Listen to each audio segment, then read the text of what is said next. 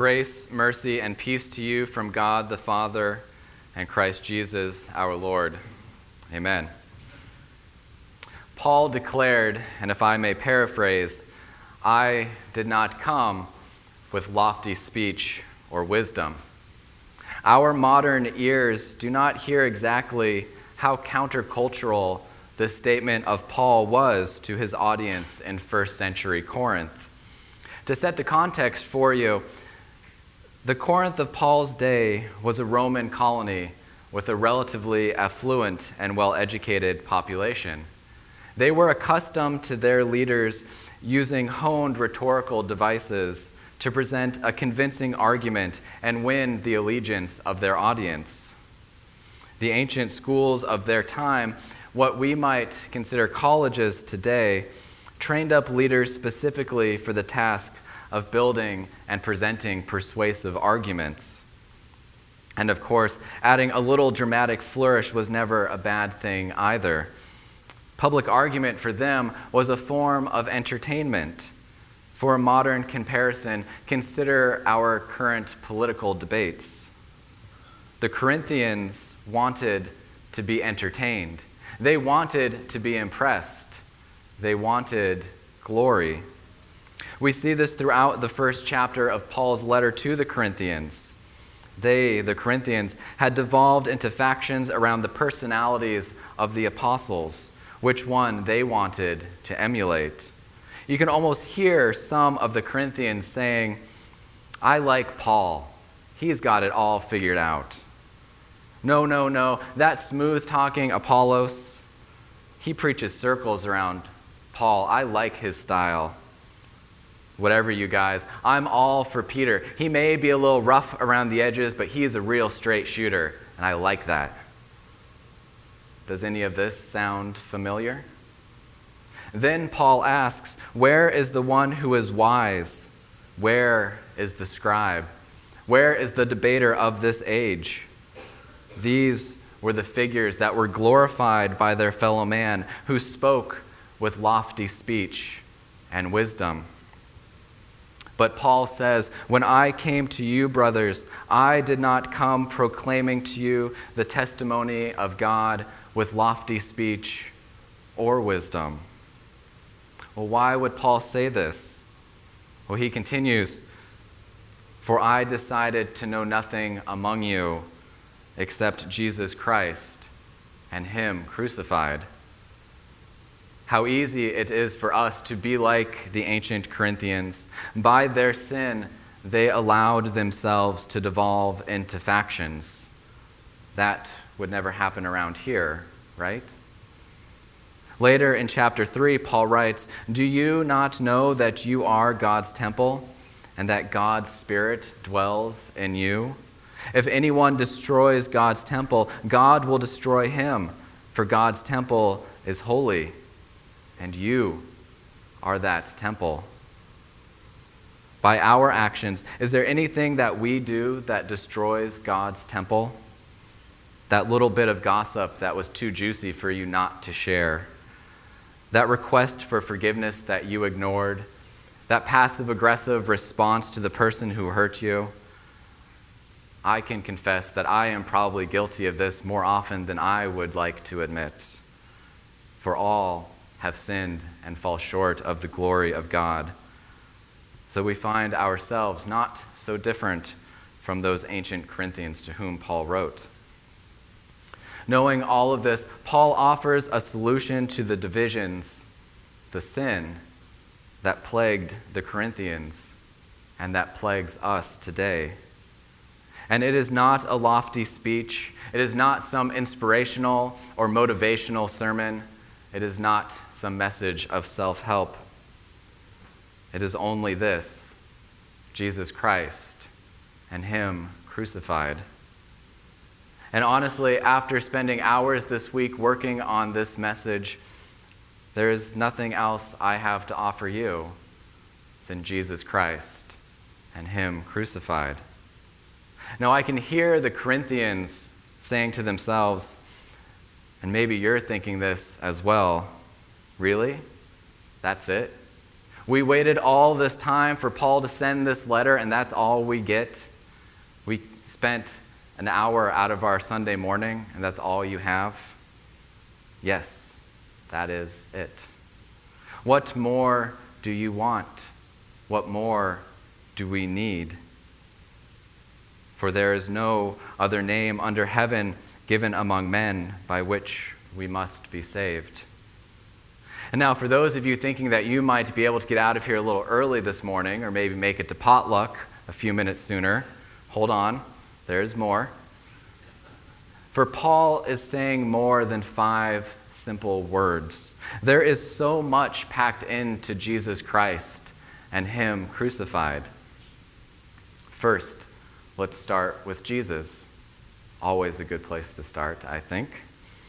So often we see or speak Jesus Christ as if it is one term, one word, one singular name. But I want to separate the two here this morning. Jesus is the man, and Christ is his function. Here we see the humanity of Jesus, for this was a man, a real live man, a historical figure. And I told our apologetics class this morning I was going to put them on the spot because they can tell you that Josephus and Tacitus, 2 non-biblical writers, also attest to the humanity of this man, this Jesus of Nazareth. And Paul writes in his letter to the Galatians, when the fullness of time had come, God sent forth his Son, born of a woman, born under the law. Here we have a man born under the law who knew temptation, who knows our experiences. A man who grew tired, who grew hungry. A man who knew pain, as we will see on the cross. And a man who knew sorrow. After all, Jesus wept at the death of Lazarus, as we read in the Gospel of John. And this is all to say, in the words of the teacher to the Hebrews, that we do not have a high priest who is unable to sympathize with our weakness, but one who in every respect has been tempted as we are, yet without sin. Jesus is a true man, able to sympathize with your darkest hour or your greatest joy. Jesus Christ, this man from Nazareth, is the long-awaited Messiah, the Hebrew word for Christ. Again, we need to put ourselves into the shoes of the ancient Corinthians to whom Paul was writing, especially the Jewish members of his audience. This long-awaited Messiah was understood to be a royal figure, an earthly king who would free the people of Israel from their earthly oppressors. Now, make no mistake, there was an eschatological dimension to their understanding of who the Christ would be. Someone who would be, in the words of Adam Simon van der Wood, a divinely commissioned individual who will play a part in accomplishing the awaited salvation. But this Christ to them would be both an earthly king and a divine Savior. This is what the people were thinking when they shouted, "Hosanna to the Son of David," as Jesus was entering Jerusalem. The reference to David is an unmistakable reference to royalty, to kingship. Here is Jesus riding into Jerusalem on the foal of a donkey, as Zechariah's messianic prophecy had foretold. But ultimately, Jesus was not the Christ they were looking for, but he is the Christ that God intended. As Jesus tells Pilate, "My kingdom is not of this realm." No, Jesus was not the Christ they were looking for. He came not to overthrow governments, but to overcome sin. He came not to be served, but to serve, and to give his life as a ransom for many.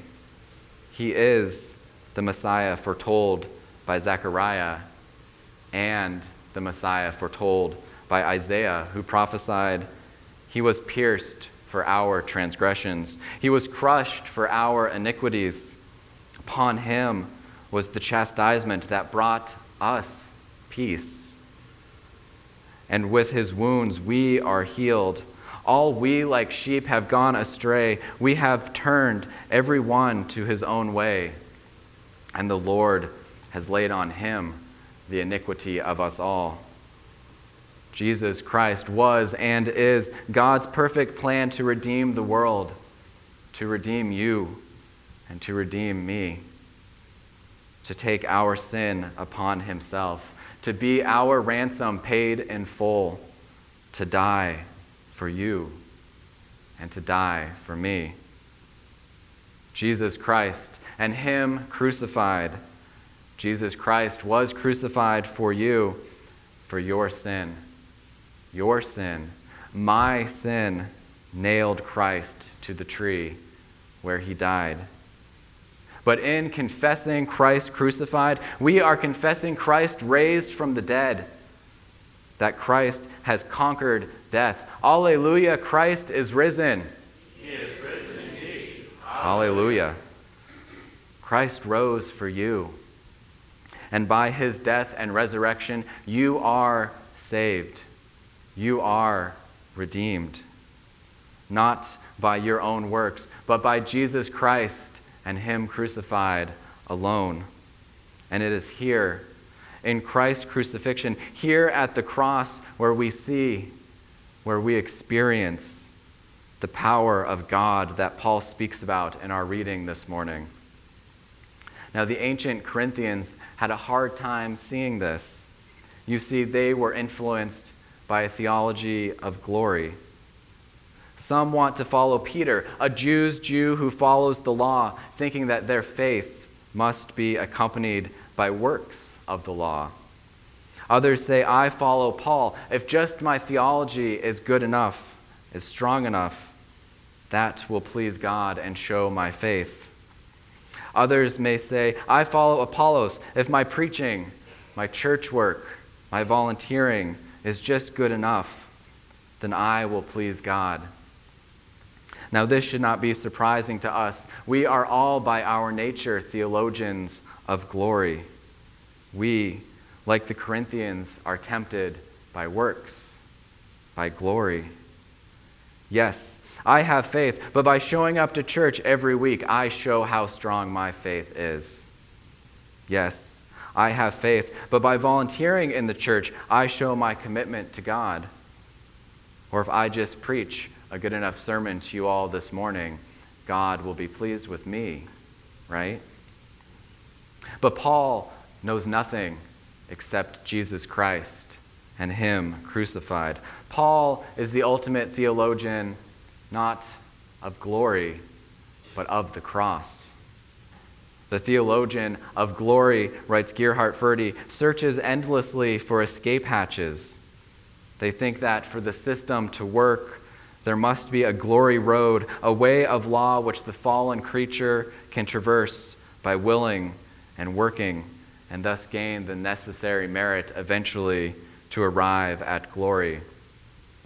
In so doing, the theologian of glory ends up calling evil good and good evil. They call works good and suffering evil.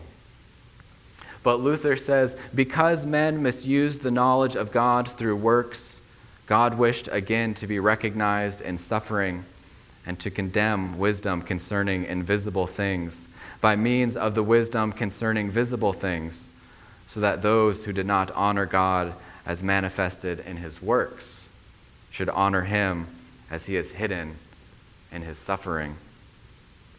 God refuses to be seen in any other way. Theologians of the cross, therefore, are those whose eyes have been turned away from the quest for glory by the cross, who have eyes only for what is visible, what is actually there to be seen of God, the suffering and despised crucified Jesus. God simply refuses to be seen in any other way. It is by the cross that God destroys the wisdom of the wise, as he said he would do in Isaiah, and reiterates in 1 Corinthians. It is by the cross that in weakness and fear, like Paul, we may be reconciled to God. The cross is the power of God, and it is only by the cross that you may come to know God. It is by the cross that Christ claims you, that Christ proclaims, you are loved, you are redeemed, you are forgiven. At the foot of the cross, there is no lofty speech. There is no wisdom as the world knows it. There is nothing except Jesus Christ and Him crucified. Thanks be to God. Amen. And now may the peace of God, which surpasses all understanding, guard our hearts and minds in Christ Jesus our Lord. Amen.